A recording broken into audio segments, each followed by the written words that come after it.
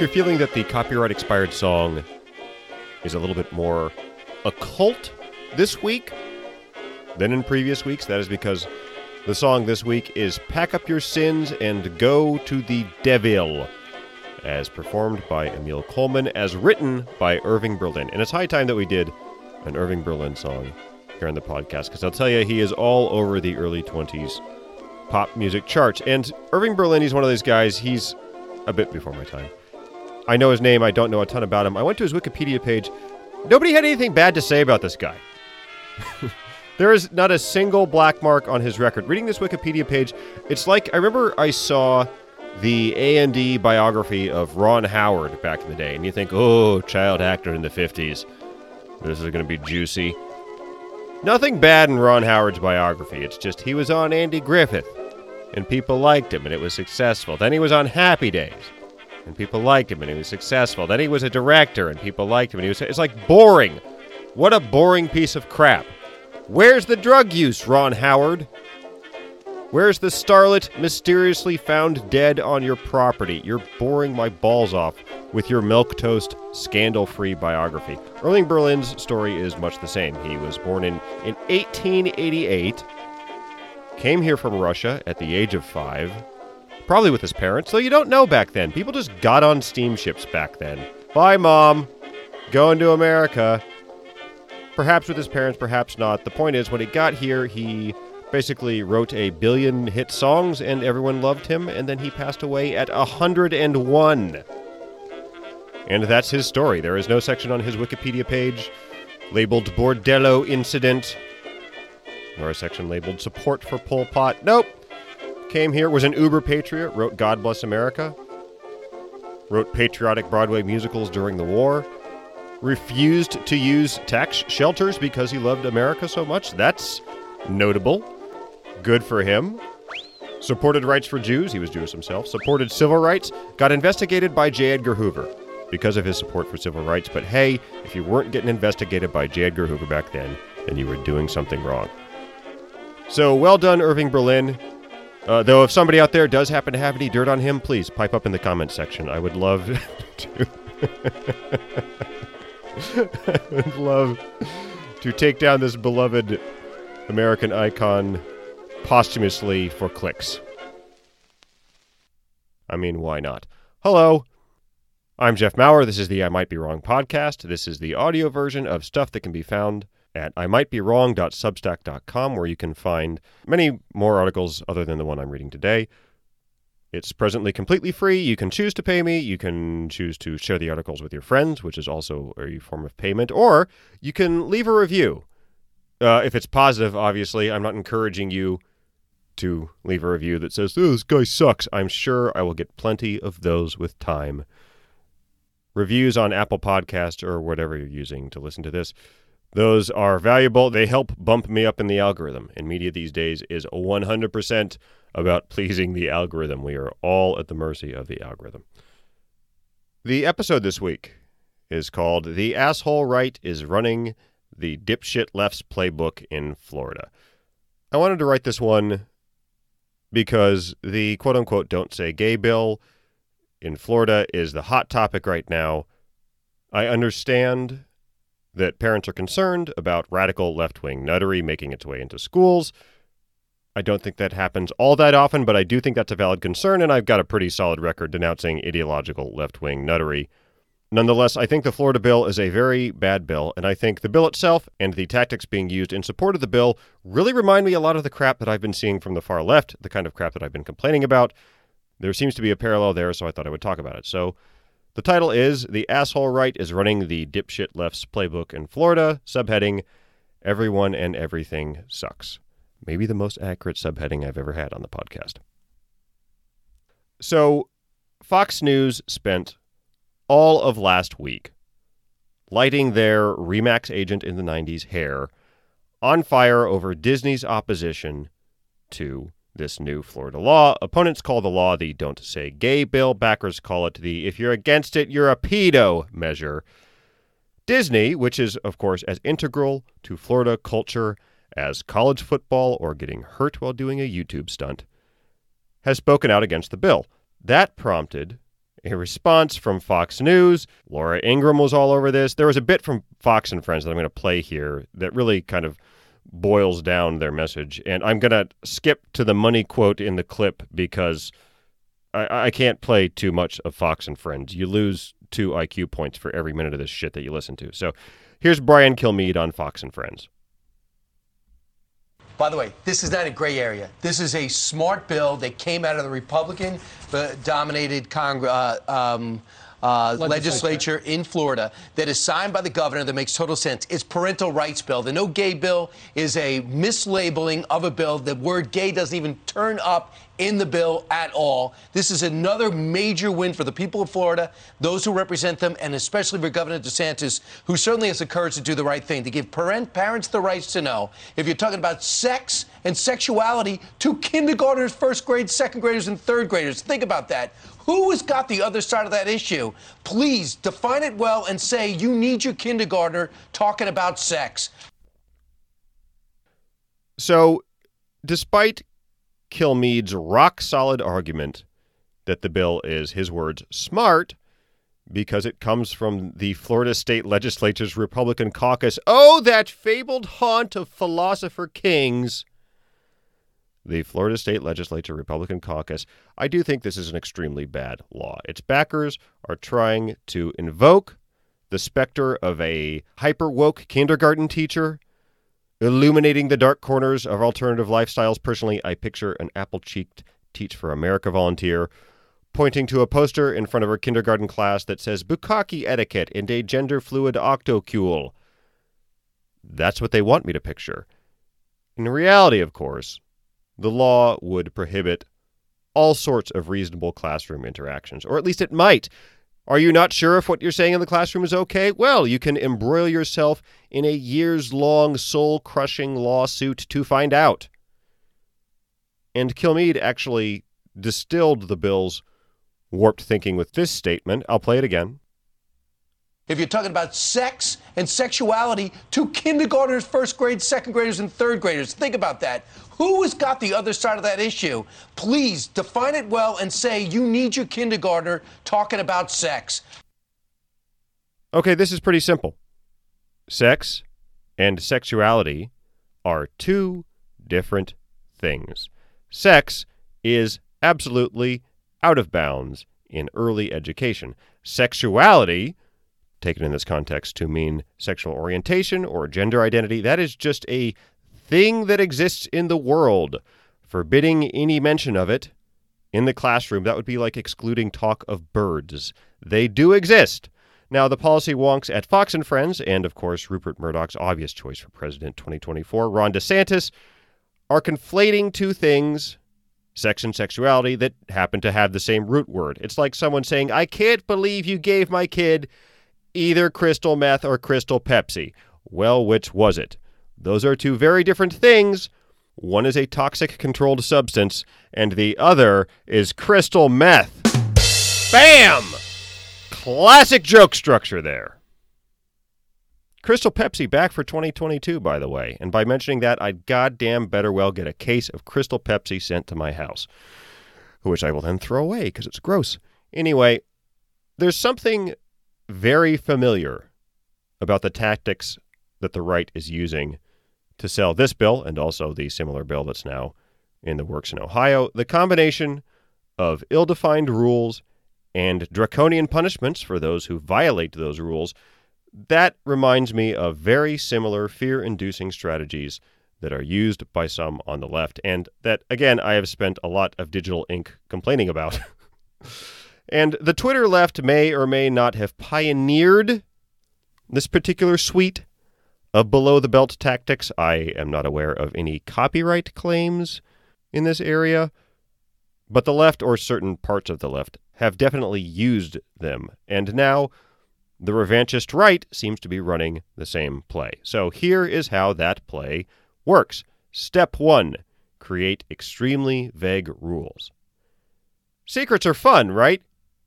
Sure, we all have a secret, except when the secret is a never-spoken set of rules that you will be burned at the stake for violating. I was once in a relationship where my partner expected me to guess her needs like I was Karnak the Magnificent, and let me tell you, those were not good times. Yes, that was a Johnny Carson reference right there, coming right on the heels of my "and the other is crystal meth" joke. It is all about classic comedy bits on the podcast today. But they create secret rules, and it is next level annoying when Twitter's self-appointed woke vanguard castigates people for violating rules that nobody knew existed. Nobody told comedians working in the 2000s or early 2010s that jokes about blackface were unacceptable, even when the point of the joke is that blackface is bad. And I will stand behind that. I think blackface is bad. Really taking a lot of stands on the podcast today. But that was not certainly a rule I ever heard in the 2000s or 2010s. And for the record, I never wrote a blackface sketch or, God forbid, appeared in blackface or anything. I'm not defending myself here. I'm just citing that as an obvious example of an ex post facto rule. Now, if people want to make that rule part of Hammurabi's Code of Wokeness today, then all right, fair enough. But please do us a favor and carve it in a pillar of basalt or something.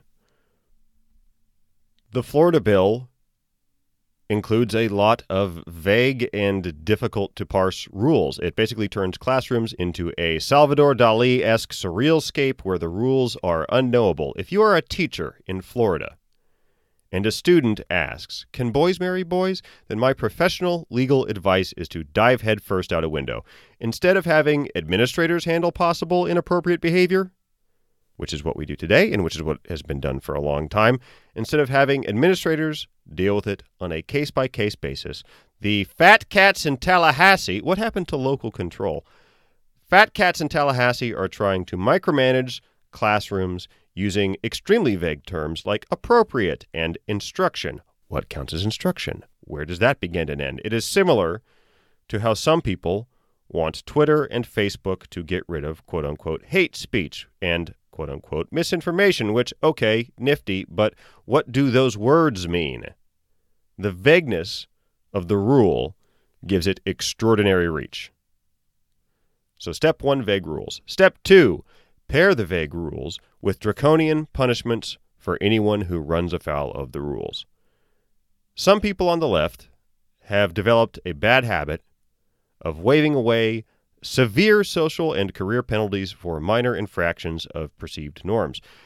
Think, for example, of that composer in Tennessee who got blackballed. He can't work anymore because of an innocuous Instagram post.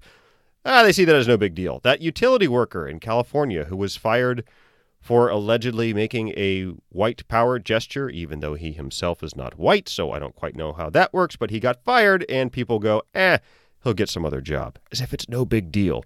There is a subset of Twitter that views the fact that J.K. Rowling and Al Franken are not pelted with rotten garbage everywhere they go as hard proof that punishments haven't gotten out of hand.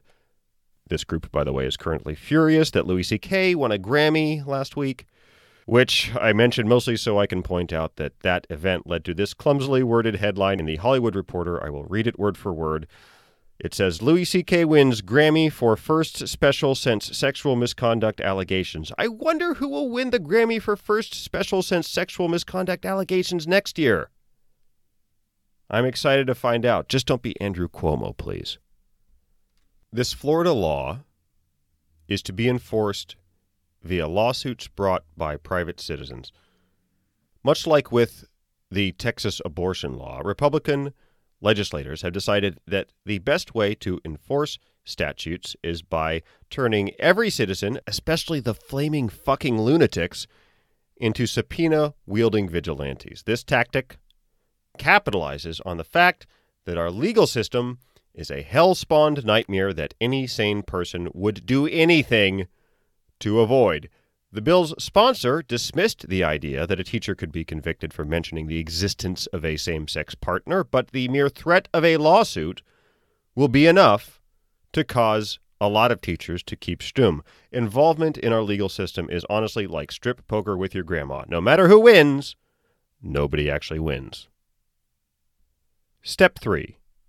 Use viral content, especially things taken out of context, to energize your supporters. So, Elizabeth Warren believes that, quote-unquote price gouging by companies is a major driver of inflation. For what it's worth, I disagree, because I do not think that corporate greed popped into existence suddenly in 2022. But some of the evidence that Elizabeth Warren gives in support of her argument is selectively parsed statements from corporate earning calls. Now, respectfully, if you take everything you hear on a corporate earnings call as gospel truth, then you know what? You are exactly the type of sucker investor that companies are looking for. You are probably the sort of person who, had you been on a Theranos call back in the day and heard Elizabeth Holmes say something like, the science is performed by sciencing the blood until the science comes out, which is a pretty accurate paraphrase of how she was describing her technology, you probably would have heard that and thought, wow, how quickly can I give that person all my money because you, my friend, are naive. And a similar thing has happened here. Conservative ire against Disney was turbocharged by a video from an internal Disney meeting that was leaked to conservative activist Christopher Rufo. Now, right away, that is a great starting point for virality. It's a video, don't have to read, people hate to read. It's a video, it is secret, a secret video that was leaked to an activist, so it's a scoop. Look, people go for the "it was leaked" gambit every single time. If you were to say, we've obtained secret video from the Democratic National Convention, and it was just Chuck Schumer in his hotel room laying on his bed watching Property Brothers, that would probably go viral just because it was secret. And the alleged villain, their characterization, not mine, in this leaked Disney video is director LaToya Raveneux, who works for Disney. She works on several shows, including The Proud Family. That's a kid's show. I don't watch it. I really only use my Disney Plus to watch old Simpsons episodes. But conservative knickers are in a Gordian twist over a part of the leaked video where Raveneux describes her, quote, not-so-secret gay agenda, unquote, and talks about adding queerness to her shows. Now, if you had set out to make a video that would explode on conservative Twitter, it's hard to imagine doing much better than Raveneux did. And of course, I have written before, especially in an article called "The You Can Only Write Characters Who Are Exactly You" idea is not workable. I've written before about how the entertainment industry, where I worked for 6 years and maybe arguably kind of still do work, it's a weird bubble. It's a weird place. If somebody asks you, what are you doing to promote LGBTQ plus content, the answer that they're looking for is the maximum amount possible. And that is the context that Raveneux thought she was in. But honestly, I don't think she's guilty of much more than perhaps unartful wording. She's obviously being tongue-in-cheek when she describes her gay agenda. And I think the real test of whether Raveneux is indoctrinating kids would be to see what is being aired on The Proud Family. Is there an episode of The Proud Family where the dad waxes poetic about his desire for a vulva? Or maybe one where the mom throws out her back, scissoring a non-binary agiosexual at a swingers party? I don't know. I don't watch the show. Maybe there is. If there is, then I think that people have a case. But if not, then one casual statement by one person in a company with hundreds of thousands of employees, that is hardly a smoking gun. But it did go viral because it was secret.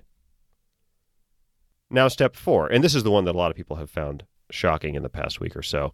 Step 4, lob extremely serious charges at anyone who disagrees with you.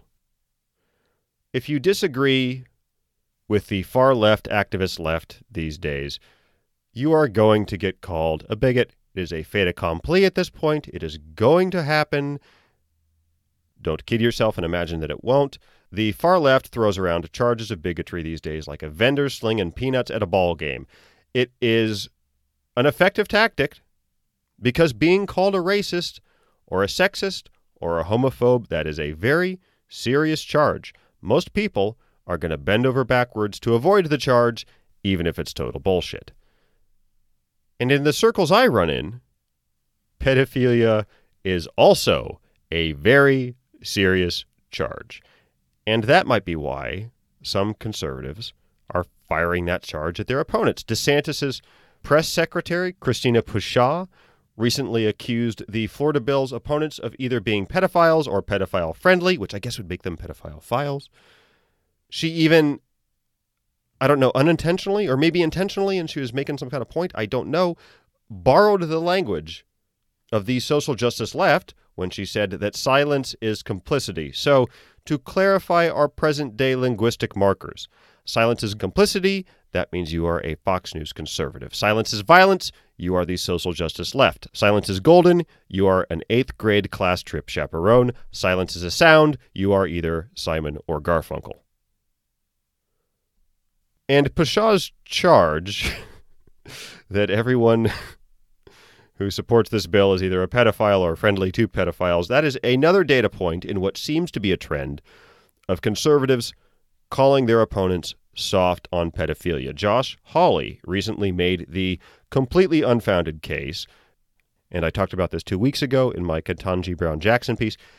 He made the, again, unfounded case that Ketanji Brown Jackson gives light sentences to pedophiles. In the Fox and Friends clip that I played at the beginning of this episode, Kilmeade asks, who's got the other side of that issue, with the obvious intimation that only child molesters would be on the other side.